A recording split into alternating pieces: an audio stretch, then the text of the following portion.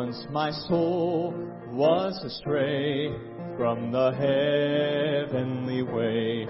I was wretched and vile as could be, but my Savior in love gave me peace from above when He reached down His hand for me. I was nearing despair when He came to me there, and He showed me that I could be free. Then He lifted my feet, gave me gladness complete when He reached down His hand for me. When the Savior reached down for me, when He reached way down for me, I was lost and undone, without God or His Son, when He reached way down for me. How my heart does rejoice when I hear His sweet voice. In the tempest to Him I then cling, there to lean on His arm, stay secure from all harm, when He reached way down for me. When the Savior reached down for me, when He reached way down for me, I was lost and undone, without God or His Son, when He reached way down for me. When He reached down His hand for me.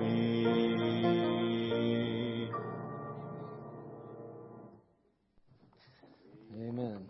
Aren't you glad He reached down? Amen. That's for sure, because there's no way in the world we could have ever reached up. Yeah, no way in the world. Well, take your Bible, turn over to the book of 2 Chronicles. 2 Chronicles chapter 25 tonight. 2 Chronicles chapter 25. We're going to read the first couple of verses, just 1 and 2 there. We'll kind of move from there, but 2 Chronicles chapter 25. Bless you, brother. That was sounding amazing.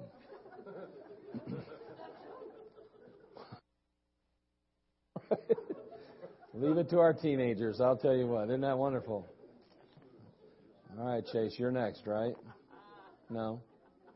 Chase came in second yesterday in a big tournament, and his wrestling tournament, and that's good. That I could take it. All right, 2 Chronicles chapter 25, verse 1. Amaziah was 25 years old when he began to reign. And he reigned 29 years in Jerusalem. His mother's name was Jehoiadan of Jerusalem. And he did that which was right in the sight of the Lord, but not with a perfect heart. And he did that which was right in the sight of the Lord, but not with a perfect heart. Now that's an amazing commentary on the life of Amaziah, isn't it? It's really an amazing commentary. This is the king of Judah. How is it possible? How can that be? Again, he simply says here in verse 2, he did that which was right in the sight of the Lord, but not with a perfect heart. Now, the books of 1st and 2nd Chronicles mirror the books of 1st and 2nd Kings, basically. And again, the books of 1st and 2nd Kings, they share the times of the kings and the kingdom from basically an earthly perspective, if you will. The Chronicles, on the other hand, seem to chronicle what's taking place on earth from a heavenly perspective. And so we have here a heavenly perspective of the life of Amaziah. Now, if we would take the time to look at the kings, we'll see that there's another commentary here. Notice, if you would, in 2 Kings 14, I think we will, verses 1 through 3. From the heavenly perspective, the Bible makes it very clear that this is a man that was king. And he did that which was right in the sight of the Lord, but he didn't do it with a perfect heart. In the book of 2 Kings now, we see from the earthly perspective, and we note in chapter 14, verse 1, it says, in the second year of Joash, son of Jehoahaz, king of Israel, reigned Amaziah, the son of Joash, king of Judah.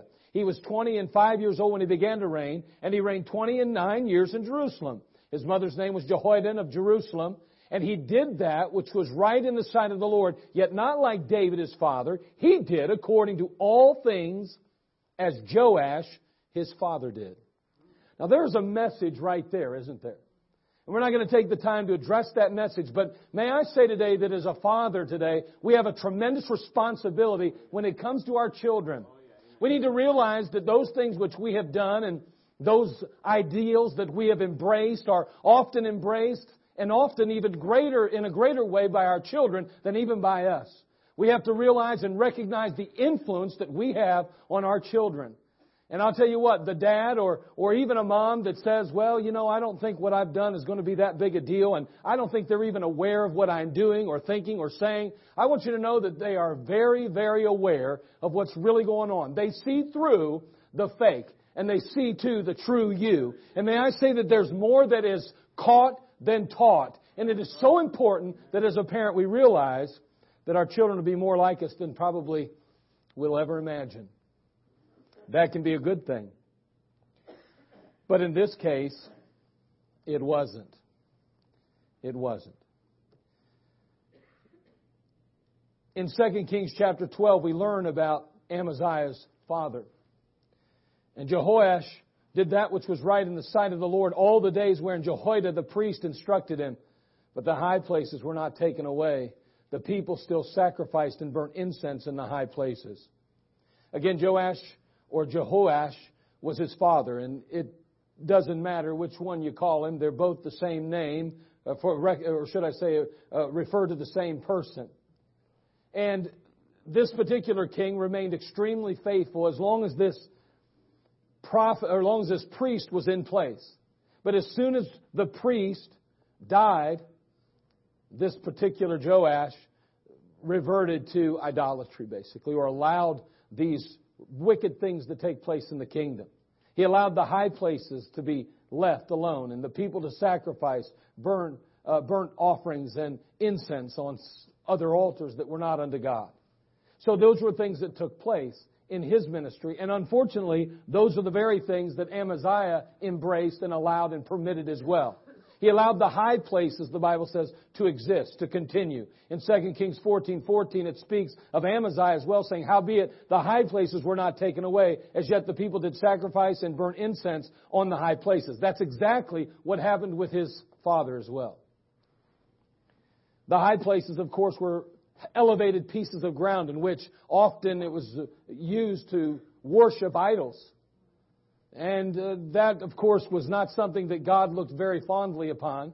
As a matter of fact, it was an abomination. It was something that God would ultimately judge His people for. But we see that the sin of the father now became the sin of the son. And it says in our passage today, it says, he did that which was right in the sight of the Lord, but not with a perfect heart. Now that's perplexing to me. And I don't know about you, but that's unusual. That sounds crazy. You say, well, how is it possible to do right but not do it with the right heart? Well, I do think that the fact that he and his father even allowed or permitted the high places to exist could be the reason why the Bible says it that way. He did so many things right. He did the right things in so many ways, but yet he allowed or permitted these high places to exist. So I guess the passage would seem to indicate that it's possible to do right things without a perfect heart. And I think that it goes a little further to say that not only can we permit idolatry in our lives and do all the right things and yet allow that sin to take hold in our heart. I mean, we can still be going to church. We can still be reading our Bible. We can still be praying. We can still be doing all the things that we say are right in the sight of God. And they are indeed right in the sight of God. However, not with a perfect heart.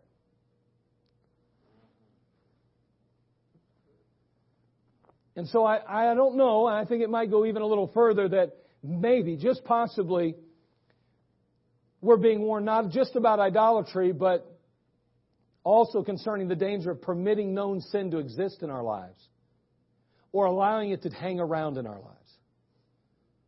Again, I can't see your heart and you can't see mine. And I would look at these young men today and I would say, man, they are sharp-looking young fellas, and boy, they're faithful in church every time the doors are open, and they're out on soul winning on Saturday mornings, and boy, I tell you what, they seem and appear to be obedient to their mom and dad, and boy, they've got it all going. It seems like they are right in the sight of God. But in heaven, He's going, yes, but not with a perfect heart. Wouldn't that be sad? Is it possible today that where you sit right now, oh man, you look the part, you act the part, you appear to be the part, but the reality is it's without a perfect heart? There's some deep secret sin that you hold on to. There's something in your life you won't let go of, and you know it's there, but you won't do anything about it. Oh, I serve the Lord, preacher, and I'm faithful out there trying to win people to Christ, and I'm doing my very best to honor Christ with my life and my lips. I want to ask the question from the heavenly perspective today, not from the earthly one, but the heavenly one. Can He say you're doing it with a perfect heart? I know in my own life I'd have to say that right there that's a rough one when God's looking at you. Yes. Amen. That's a tall order.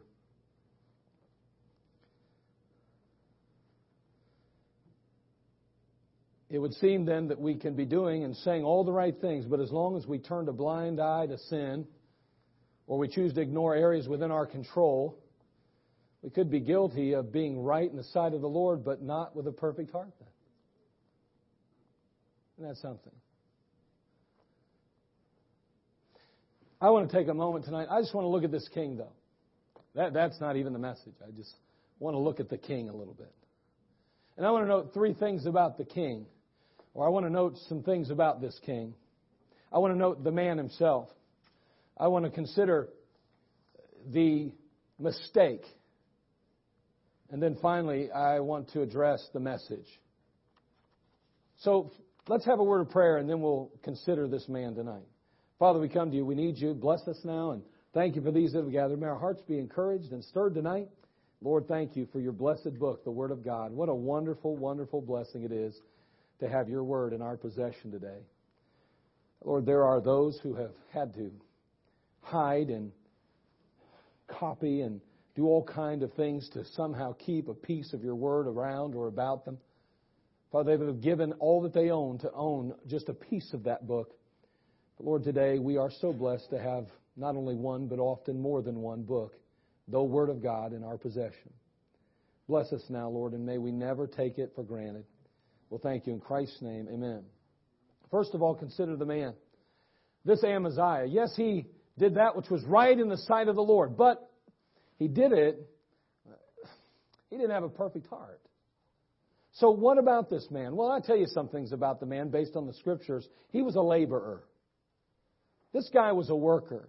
In verse 5 of the passage, it simply says, "Moreover, Amaziah gathered Judah together and made them captains over thousands and captains over hundreds, according to the houses of their fathers, throughout all Judah and Benjamin. And he numbered them from 20 years old and above, and found them 300,000 choice men able to go forth to war and that could handle spear and shield." This guy was a laborer. He was a worker. You don't get this task accomplished. You don't perform the duties of a king without being a worker, a laborer. At least not according to this passage. Years ago, Dr. Cummins, the founder of Massillon Baptist Temple, we see that under his leadership, the church grew to over 1,000 people. It was on a number of radio stations, and he wrote a number of pamphlets, tracts, and books.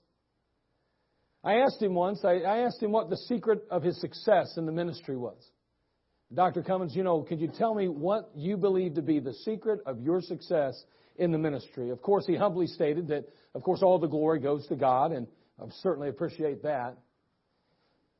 But he said if there was one secret, it could be expressed in one simple 4-letter word, he said. W-O-R-K.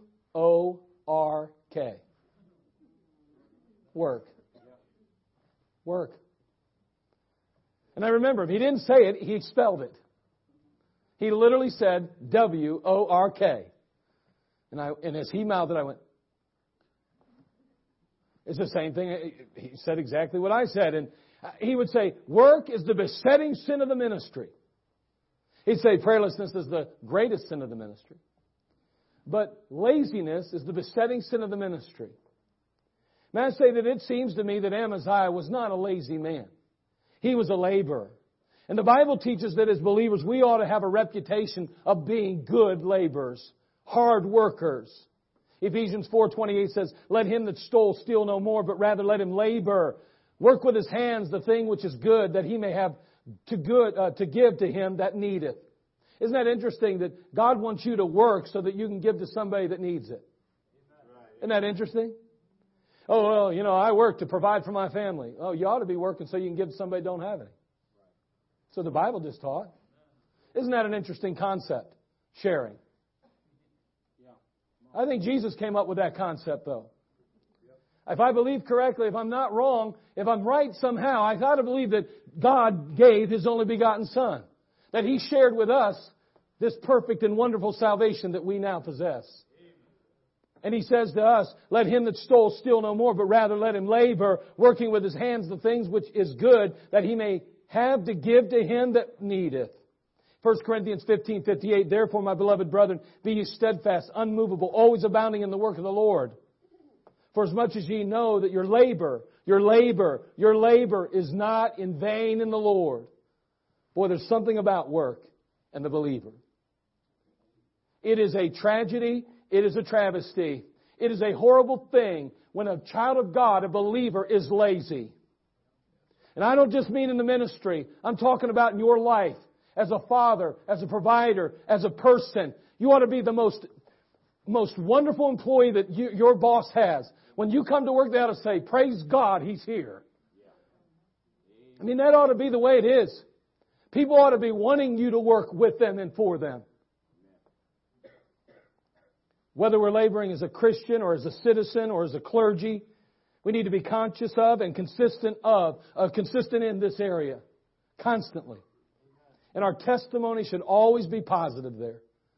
Never a negative word to say. 1 Thessalonians 2:9 says, for you remember, brethren, our labor and travail, for laboring night and day, because we would not be chargeable unto any of you. We preach unto you the gospel of God. The apostle says very simply this, listen, we're laborers, and you know we're laborers, because we have labored to help you and to meet your needs and to provide for you and to protect you in the spiritual battle that you're facing even now. Not only was Amaziah a laborer, but the Bible goes on to tell us he was a listener. In verses 6 through 10 of that chapter 25, it says, he hired also 100,000 mighty men of valor out of Israel for 100 talents of silver. But there came a man of God to him, saying, O king, let not the army of Israel go with thee, for the Lord is not with Israel, to wit, with all the children of Ephraim.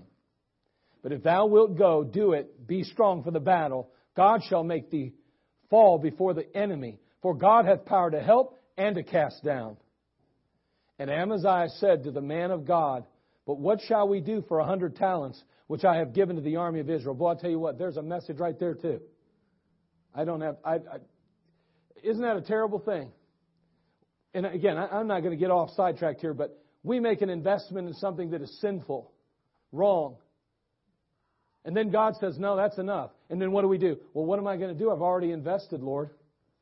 If I obey you, I'm going to lose out. You're going to lose? How do you ever lose obeying God? But the king, he's worried about that. Now, again, that goes to a whole other issue. We'll see. He does have some character flaws. But nonetheless, he goes on to say, he goes on to tell him here, let's see, the Lord says, I have given the army of Israel. And the man of God answered, the Lord is able to give thee much more than this. Then Amaziah separated them to wit, the army that was come to him out of Ephraim, to go home again. Wherefore their anger was greatly kindled against Judah, and they returned home in great anger. I mean, here's this Amaziah, and he's hired Israel to fight his battle for him. But God's not pleased with that move. And as a result of that, He sends the man of God to say, Amaziah, you're wrong for using the Israelites. You're wrong because They don't please me. And I don't want them in on this thing. The fact is that if they fight, they'll get the glory for it. I want the glory for it. But you know who listened? Amaziah listened. He was a listener. He was a laborer, but he was a listener. In Proverbs 11:14, the Bible says, where no counsel is, the people fall, but in the multitude of counselors, there is safety. Hey, there's nothing degrading, there's nothing demeaning about listening to others. That's a good thing. And may I say, it would behoove you to listen earlier than later. Asking the advice of a godly man or woman reveals a sense of maturity, a spirit of humility, and it exposes a state of wisdom in your life. It says, hey, there's something about this person that's wise. That's a good thing. A man is a fool that does not take the advice of those that God has placed around him. To sit there and ignore and to reject the impact, or should I say the influence of your wife even, that's ridiculous. She's your helpmeet. You ought to listen to her. You ought to hear what she has to say. Of course you're responsible for the ultimate decision. Of course you'll stand and give an account, sir. But the fact is, you ought to still at least hear them out. You ought to still at least receive it. You ought to realize that God placed them in your life with a purpose. Wasn't by chance, unless all of a sudden you come to the realization that you lied to the preacher when you said, oh, God put us together. I get tired of hearing that one when it's going through divorce proceedings. It bothers me. It really does bother me. I'm about ready to yell right now. That really, really bothers me. Proverbs 24:6. You say, well, I won't go counsel with you. You ought to counsel with me 2 years ago and you wouldn't be where you are right now. Do you hear what I said to you? By the way, I'm a little fed up with some of that stuff. It's high time the people of God get off their pride, off their elevated pride positions here, step down a little bit and say, you know what, things aren't going the way they're supposed to go. And before it turns out to where you're walking out on me or I'm walking out on you, I think we better just go get this handled. You know, I think it's about time we stop messing around with this pornography. I think it's time we stop messing around with all this immorality. I think it's time we get right with God. I think it's time we stop playing these games. I'm a little fed up with it. And listen, if you don't think it goes on in this place, you're crazy. You want to know why I know that's the case? Because you're all flesh. We live in a world that is so fleshly and so carnal and so wicked. And you think that it doesn't affect the church today? You don't think it gets into the homes and lives and marriages of a people of God? We're out of our minds if we think we are somehow immune to that. You better be careful. You better deal with it while you're dealing with it instead of until somebody else has to deal with it. We got an epidemic in our country. We got an epidemic in the church of immorality and sensual lifestyle. It's sick. It's anti-God. It's anti-Bible. And we consider it normal today. Proverbs 24:6 says, for by wise counsel shalt thou make thy war, and in multitude of counselors there's safety. All too often we fail to listen, don't we? We got all the answers. We got it figured out. You know, one of the raps teenagers gets is that they're always, you never listen to anybody, young man. Get off your high horse and listen to me. I'm your dad. I'm your mom. I know what I'm talking about. I got some experience. We get on our young people. What about mom and dad, though? Right. How are young people supposed to follow in our footsteps if we're not following the law, the Word of God? Amaziah followed his daddy. All I'm saying is we better do what we tell our children they ought to be doing. Amen. We wonder why they end up turning 18 and leaving the house and never looking back. Maybe because they see all this inconsistency and all this hypocrisy in our lives and in our homes. I just thought I'd throw it out. We rush headlong into things, and often we fail to listen. There's a story told about Franklin Roosevelt. I've told it before, but I like the story. He often endured long receiving lines at the White House. He complained that no one really paid any attention to what he was saying. And one day, during a reception, he decided, I'm going to try an experiment. I'm just going to see who's really listening. So to each person who passed down the line, he shook their hands and he murmured, I murdered my grandmother this morning. I mean, the president, you know?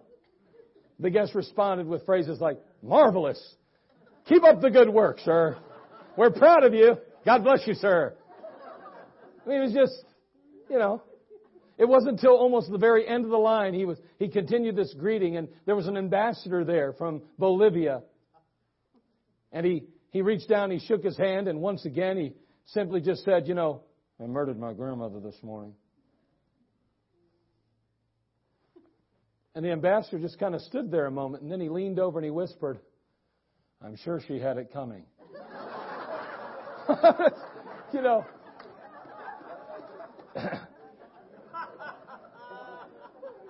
He's the only guy that was listening. The ambassador, the only guy listening. You know, and sadly enough, if we'd be honest, sometimes we're not listening either. But boy, I tell you what, I do believe as mixed up and messed up as ultimately Amaziah was, I believe he was a listener. And in this case, we see that he did listen to the man of God. But not only that, but we're going to see that a laborer, listener, yes, but he was a leader. This man was a leader.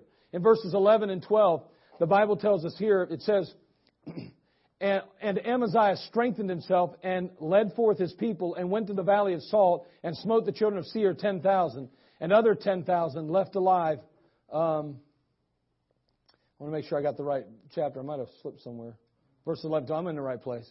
Okay, and other 10,000 left alive did the children of Judah carry away captive and brought them unto the top of the rock and cast them down from the top of the rock, and that they all were broken in pieces. Now, again, we know that he hired an army of 100,000.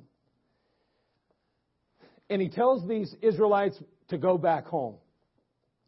And in verse 11, I think I kind of run right past it. But I want you to notice a phrase. It says, and Amaziah strengthened himself. He strengthened himself. Now again, he sends this 100,000 home. And you got to believe that everybody was flying high. I mean, we got 100,000 troops from Israel. They are crack troops. I mean to tell you, they are special ops. We are going to destroy the enemy. And all of a sudden they realize and learn that Amaziah said, no, I've listened to the man of God and I sent him home. Matter of fact, they still got our money too. And I got to believe at that point there was a lot of upset soldiers.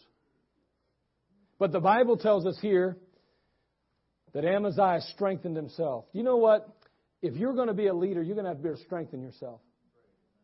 You're going to have to get a hold of God on your own. You're going to have to be able to find encouragement from the Lord.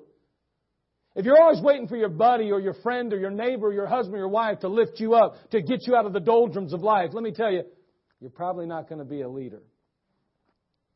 There comes a point in a leader's life where she has to literally be encouraged and strengthened in the Lord, just like David. This man was a leader. He was a laborer. He was a listener. And boy, I'll tell you what, you've got to be a hard worker to be a great leader. You've got to be a learner and a listener. They say that readers are leaders. Or leaders are readers. You can call it however you want. And that's because they always are seeking to grow personally. They're always trying to professionally and spiritually grow. Amaziah, they're always growing too. Amaziah would be a great leader today as well. I believe that. And he possessed all the qualities of a great leader. But you know what? Everything isn't always what it appears to be, is it? And we're going to see that he did possess some character flaws that ultimately surfaced. And isn't it funny? Character flaws do seem to surface when? Under fire, under pressure. And unfortunately, they did in his life. So the mistake. We saw the man slightly or quickly. Let's note the mistake. In verse 6 of our passage, the Bible says, he hired also 100,000 mighty men of valor out of Israel for 100 talents of silver. But you know, that wasn't a wise move. He got careless. You know what he did? He compromised. Now, the relationship between Israel and Judah was always strained from the time they had divided. There were always issues there. As a matter of fact, Israel, or the northern kingdom, out of all the 19 kings that they had, never had a good king. Do you realize that no matter what they did, no matter who took charge, no matter who sat on the throne, there wasn't one king that was good in Israel? And ever since Jeroboam stepped away from, split that kingdom, the fact was is that when he introduced idolatry to that nation, they continued to walk in idolatry from that day forward. And so God did not want Judah to have anything at all to do with Israel. Boy, I'll tell you what. He got careless. And he got careless because he compromised. He compromised. He listened to the man of God, but a red flag had to be noted immediately. Why would you go to Israel for help when we have God on our side? I'm just going to tell you the truth. You can say whatever you want. I am so happy Hillary Clinton did not get in office. I'm so thrilled. I have reservations about a lot of the candidates. But I'll tell you this. I was so worried and concerned, and I wasn't worried. I slept at night. Don't misunderstand me. But I could see the handwriting on the wall. It had already started. They wanted to take away our tax-exempt status, and they wanted to remove our right for free speech. They didn't want us to be able to preach the gospel or the Word of God as it's outlined in the Word of God. We weren't allowed to say anything contrary to, that went against, anybody's beliefs or anybody's feelings, and it'd be hate crimes. And I just couldn't bear the thought of being thrown in jail because somebody decided to ram some doctrine down our throats and tell the United States and all of its inhabitants, guess what? This is an okay lifestyle, and that is all right, and this is good, and even though it's evil, it's good, and although you call that good, it's evil, and boy, I tell you, that was bothering me. And you know what? We still got that today. Who are we kidding? Our president's not going to save us. God's going to save us. We got to be careful we don't run to the world to somehow find deliverance. That we don't turn to the worldly ways to get back on track. I mean, how sad is it we have a marriage problem and we run to worldly books to try to figure out how to solve our marriage problems, and we neglect the book. That's amazing to me. I don't get it. Our children are going astray left and right, but we're going to try to talk to somebody that's living in the world and figure out how to get them back on track. Are you kidding me? Well, you got to quit being so tough on them, and you got to let them go to the dances, and you've got to let them dress like this, and you've got to let them get involved in other things other than church. It's just not right, and you're going to find you're going to lose them if you keep shoving God down their throat.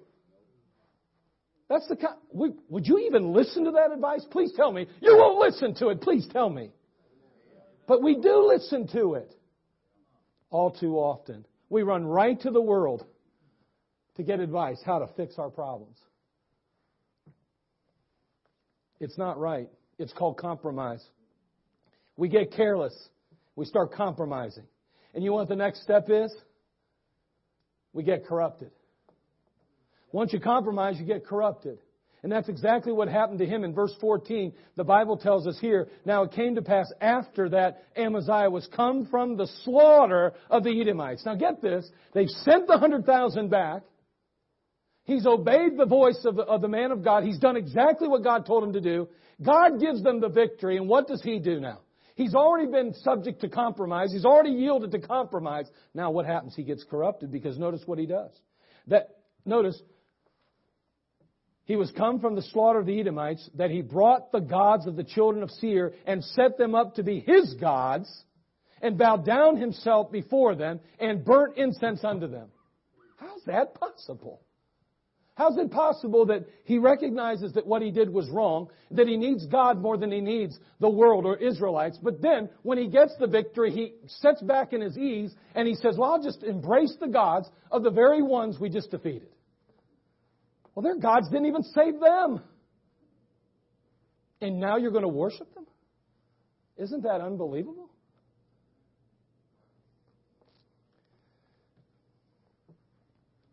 If you look at the condition of families in the world today as a whole, there's always exceptions to the rule.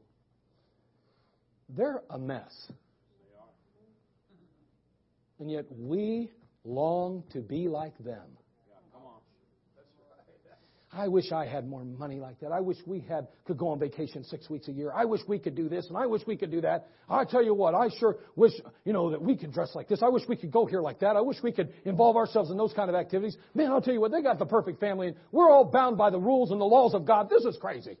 I wish we could watch movies like that without having to worry about looking bad in front of all of my friends. I wish we could listen to that music. I wish we could watch the halftime show at the Super Bowl. I wish we could watch the halftime show at the Super Bowl. I hope you didn't. Of course, I'm sure some of the young men did so they'd know what not to do. I'm joking, guys. Trust me. They're looking at me like, preacher, we're going to hit you, beat you up after the service because we didn't watch that junk. Your mom and dad did. Okay, thanks. Yeah. Okay, no, I'm teasing. But you know what? Isn't that sad, though, that we do that? He got corrupted. Not only that, ultimately, he got caught. Verse 15, look what it says here.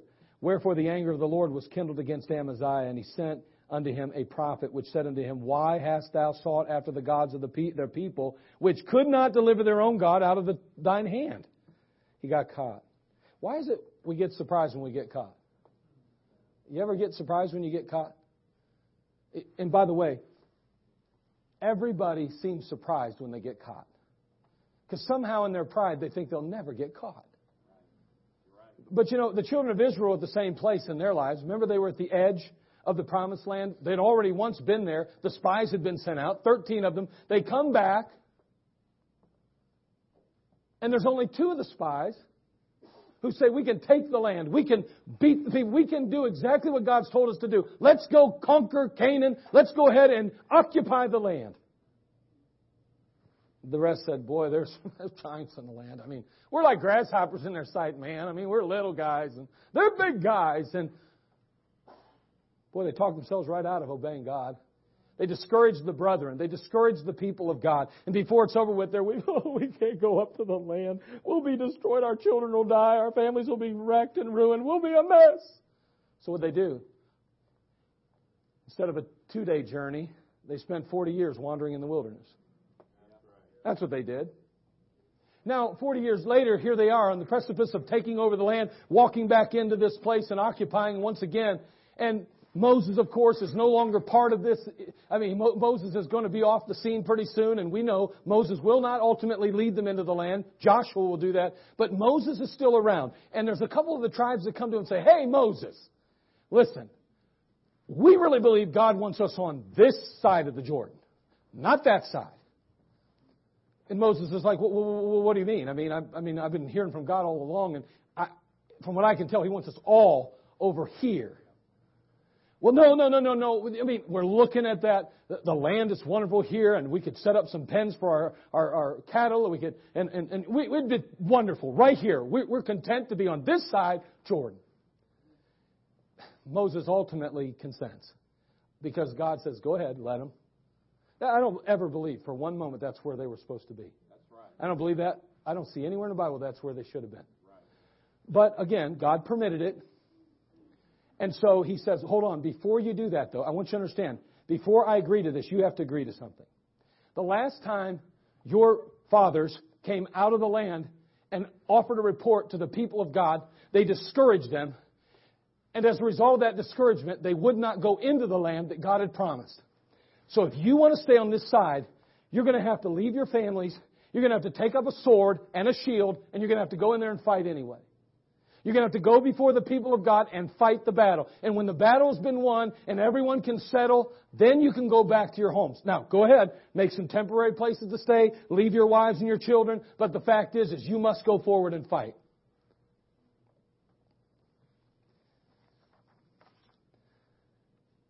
And He goes on to tell them this, if you don't do it, Numbers 32:23, but if ye will not do so, behold, you have sinned against the Lord, and be sure your sin will find you out. Be sure your sin will find you out.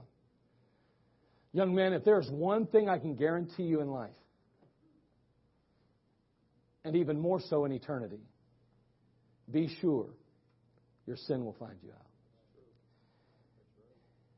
Don't think you have secrets, because somebody's going to find out. Gentlemen, don't think you have secrets. Be sure your sin will find you out. Sooner or later, it's going to come out. That's just a reality. It's a biblical truth. Someone says, well, I've known people that took sin to the grave. Yeah, well, I promise you, it was found out. God knew it. And I'll tell you what, there are a few from time to time, after they die, you go, wow, I didn't realize they were all that messed up. I didn't realize they had all that sin in their life. That is the exception to the rule, even on this earth. But I can guarantee you, your sin will be found out. And God help us not to think somehow we're the exception to the rule. And so, the eyes of the Lord are in every place, beholding the evil and the good. We find here, very simply, that this man, this king, made a mistake. He got careless. Because of that, he got corrupted. And then he got caught. But then finally, the message. What do we learn? The Bible says he did that which was right in the sight of the Lord, but not with a perfect heart. I read a story about a little boy who was extremely rambunctious and very rebellious. His mother reprimanded him over and over again. Stop running, Johnny. Stop running. Just sit in the chair. Johnny just kept running around. He would not listen to his mom, and she, unfortunately, did not take the train up a child class that I offer. Johnny, sit down. Johnny, be quiet. Sit down and be quiet. Finally, after raising her voice, Johnny finally sat down in the chair and he said, Mommy, I just want you to know, I may be sitting on this chair, but I am running in my mind. He was running around in his mind. How important is it to guard our hearts today? I mean, really, to keep them clean and to practice purity. Boy, that's such a battle today, isn't it? It truly is. It's always been a battle, but I think more so now than ever. In Hebrews chapter 1, verse 9, the Bible says, Thou hast loved righteousness and hated iniquity. Therefore God, even thy God, hath anointed thee with the oil of gladness above thy fellows. Loved righteousness and hated iniquity. What are some of the elements of a perfect heart then? Amaziah did that which was right in the sight of the Lord, but not with a perfect heart. Well, I believe a perfect heart is an earnest heart. It's a sincere heart. Again, he obviously did some right things, but with the wrong motivation many times. You know, it's easy. You know, it's possible that you come to church and read your Bible and pray, as we said. But do you do it with the right motivation? It's not enough to just follow the rules. Sooner or later, you have to do it with the right heart. Now listen, I'm all about, do right till the stars fall. Lee Robertson, you say, do right till the stars fall. I am for that 100%. And I know, and I don't even really have a real problem to some degree with someone saying, you know what, until you get your own convictions, take mine. I don't even know they have a problem with that. But sooner or later, you better get your own convictions. Sooner or later, you better get into the Word of God and find out what a biblical principle is. And then you better find what a biblical conviction is based on that principle. And then you better be able to find a standard to protect your convictions.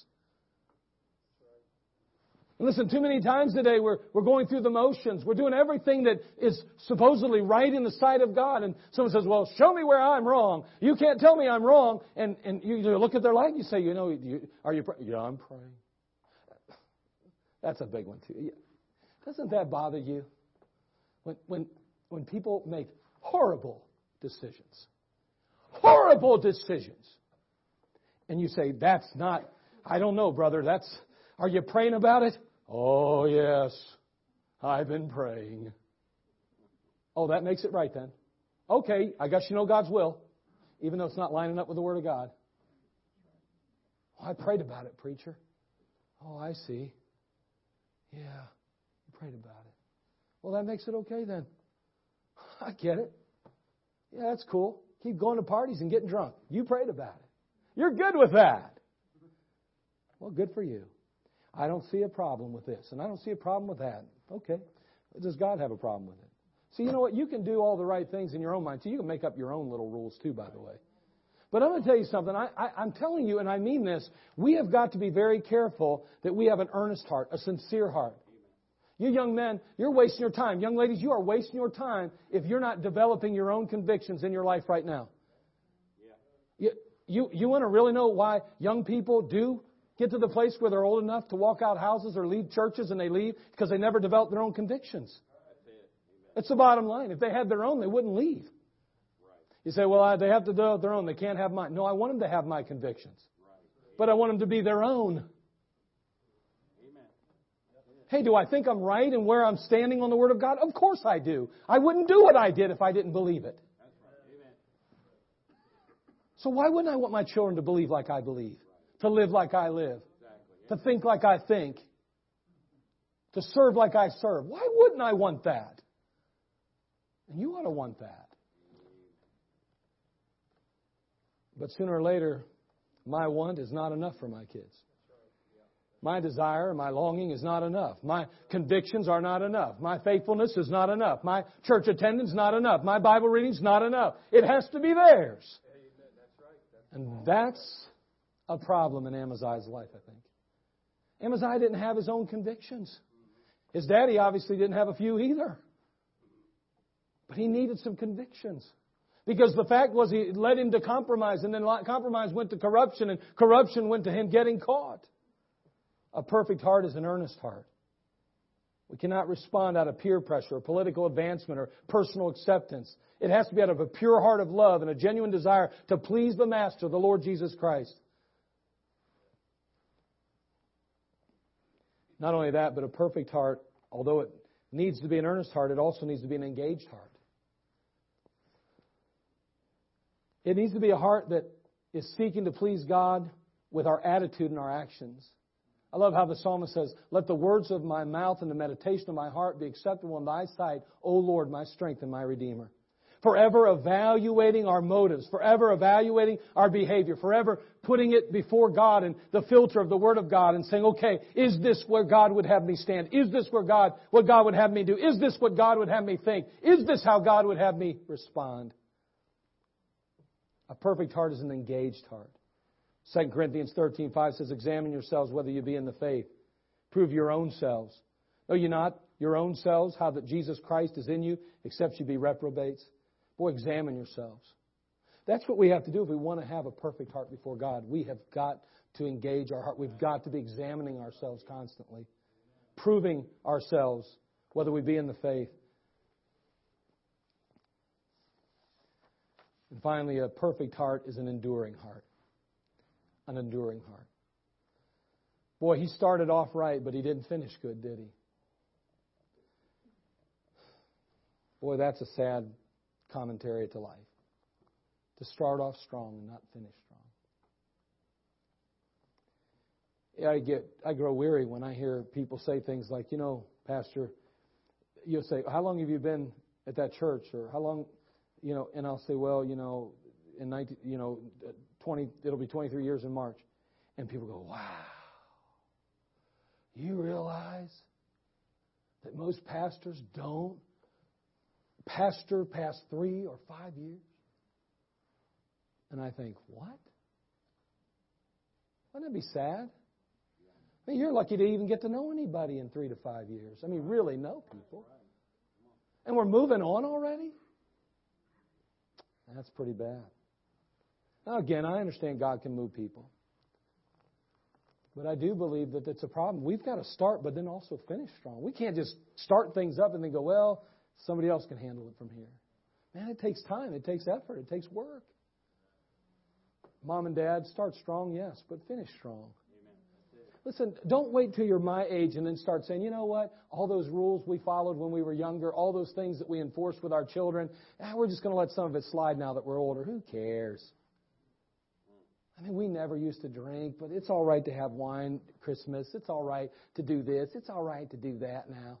And we can watch certain shows because the kids aren't home anymore. And It's not that big a deal. And, you know, what happened to those? We start strong, but what? Are we going to finish strong? Yeah, we used to use a King James Bible, but why use a King James? I mean, aren't they all pretty good after all? No. That's right. No, they're not. Amen. No. Oh, we had standards and all, but we don't need all that now. Yeah, you do. We need a perfect heart is an enduring heart. It starts off and it finishes strong. Let us not be weary in well-doing, for in due season you shall reap if you faint not. 2 John 1:8, look to yourselves that we lose not those things which we have wrought, but that we receive a full reward. 1 John 2:28, and now, little children, abide in Him, that when He shall appear, we may be confident and not be ashamed before Him at His coming.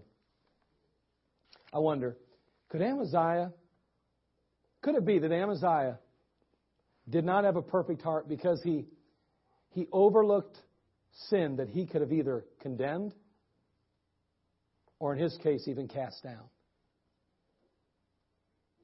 I mean, he could have said, no more high places. We're not going to allow that in Israel or in Judah. We're not going to permit that here. We're not going to permit that under my watch. Did a lot of the right things, but not with a perfect heart. Why do you do what you do? Why do you think what you think?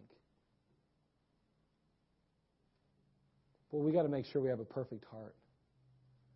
Because just doing the right things isn't enough. We've got to be doing them for the right reason. Because, see, it doesn't matter how everyone here sees us. In the end, there's a chronicle view, a heavenly view. And God sees past the do's. He sees past what we do to our heart. Amaziah did that which was right in the sight of the Lord, but not with a perfect heart. If our life was laid before God and this people today, would it be said of us, he or she did that which was right in the sight of the Lord with a perfect heart? Or like Amaziah, would it have to say, well, they did that which was right in the sight of the Lord, but not with a perfect heart? Which is it today? Father, we come to you.